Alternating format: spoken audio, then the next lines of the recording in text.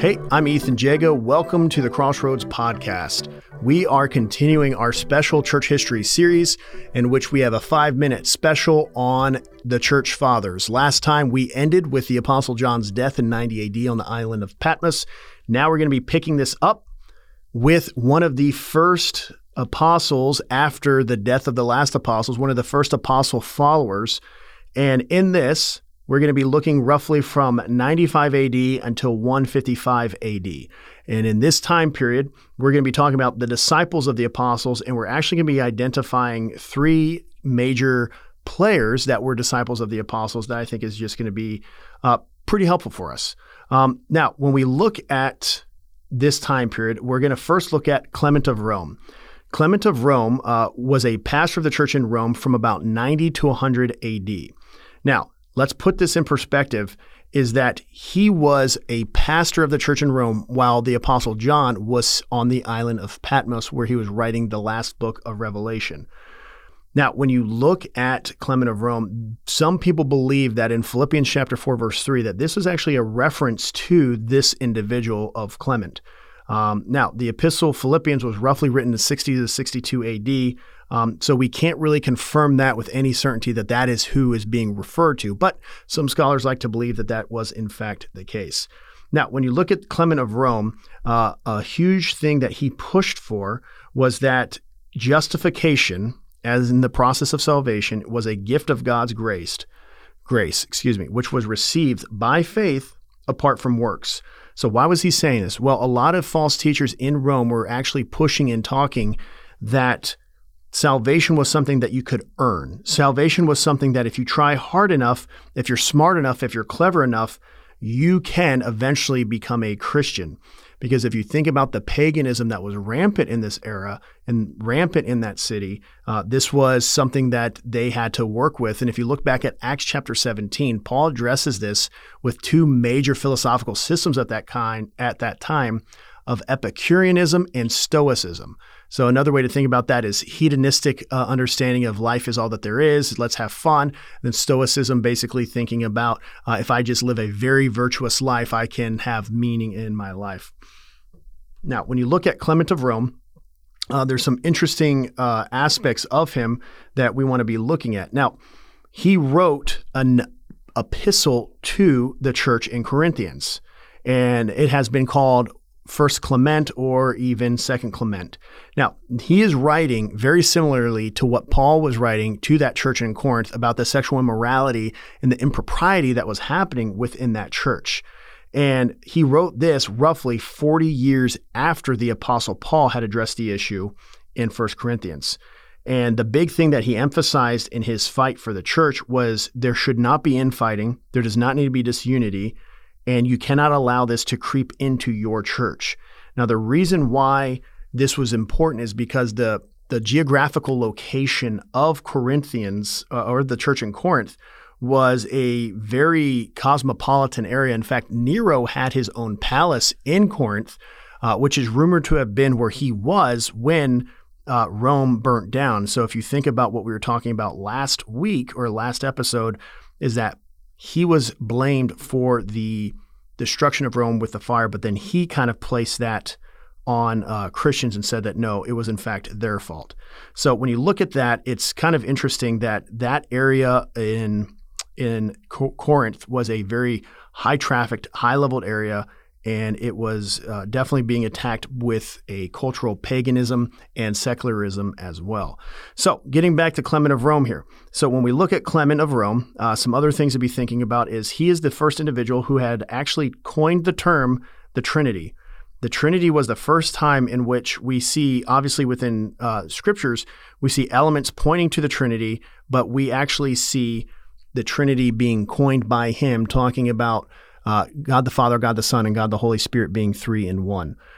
So this is Clement of Rome. It was really interesting as well as we look at his letters, we look at his life, and sadly, Clement was martyred in 100 AD. The way in which Clement was martyred was they had tied an anchor around his neck, and they had thrown him off a ship into a region in which when the tide would go out, you would be able to see the body. And so the church that he was ministering into Rome saw his martyrdom, was able to recover the body, and was able to have a proper burial for him.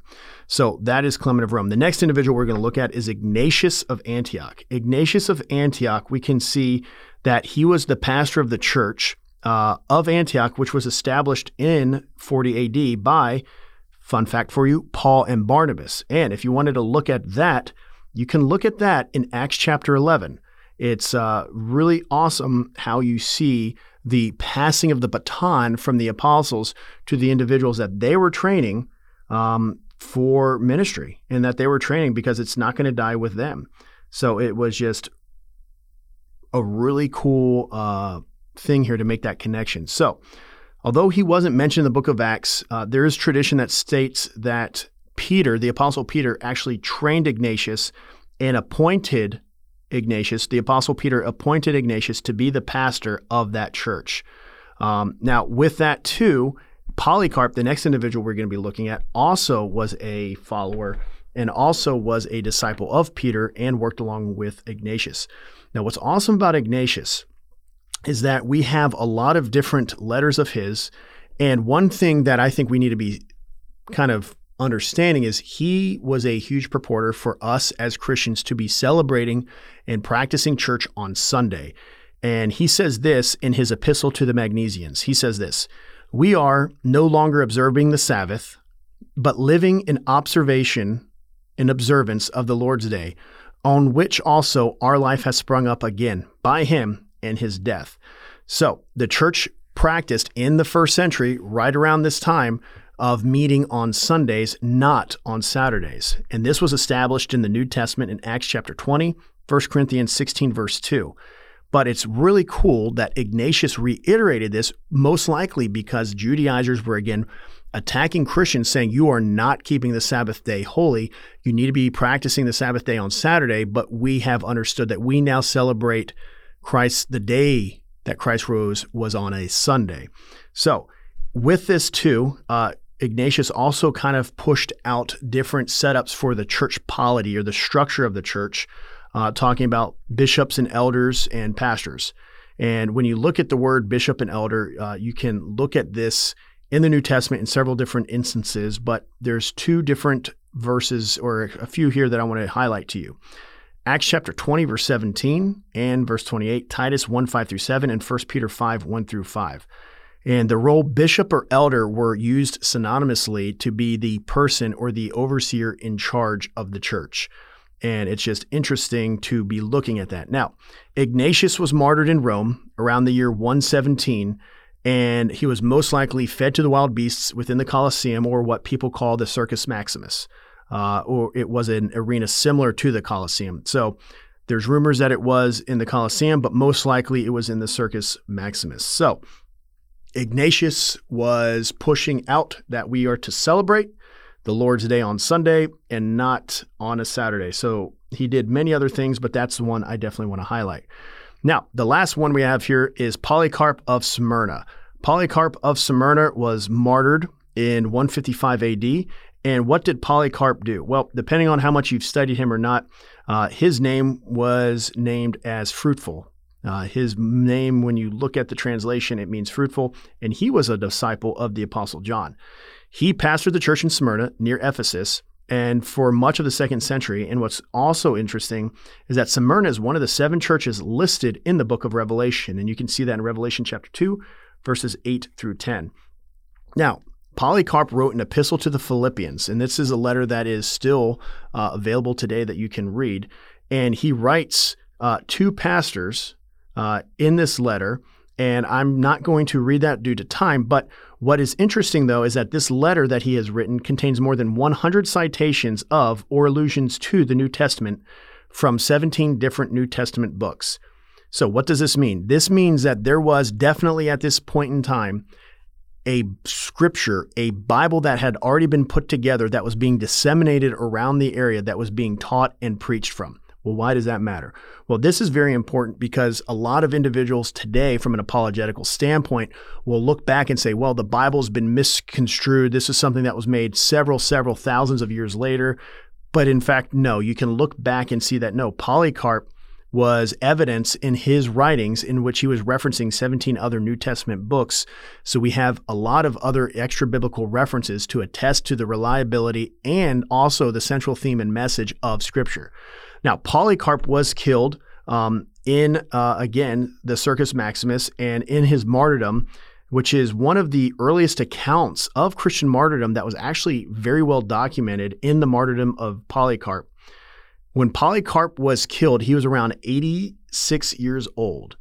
And what happened was the emperor did not want to martyr him because he didn't want to kill an old individual. So he gave him an opportunity to just denounce the Lord and, I'll let you go. Well, Polycarp, in fact, did not. And, one of the issues that was happening at this time, too, was that the Romans and a lot of other individuals were claiming that Christians were cannibals because when they would hear about the Lord's Supper, they would assume that when we said, "This is my body, do this in remembrance of me," they thought that we thought that the bread was turning into physical Jesus's body and that the cup was actually turning into Jesus's blood. And so they were calling Christians cannibals. And they were also claiming that Christians were atheists because they only believed in one God. And most of the individuals at that time believed in a pantheon of gods. And so Polycarp was on trial for that. And Polycarp would not back down, so he was killed. So there we go. We've got now the history of the patristic era, or in the area directly after the disciples, from 95 AD to 155 AD. Thank you for joining Crossroads today on this shotgun 5-minute church history lesson. I will see you guys next time.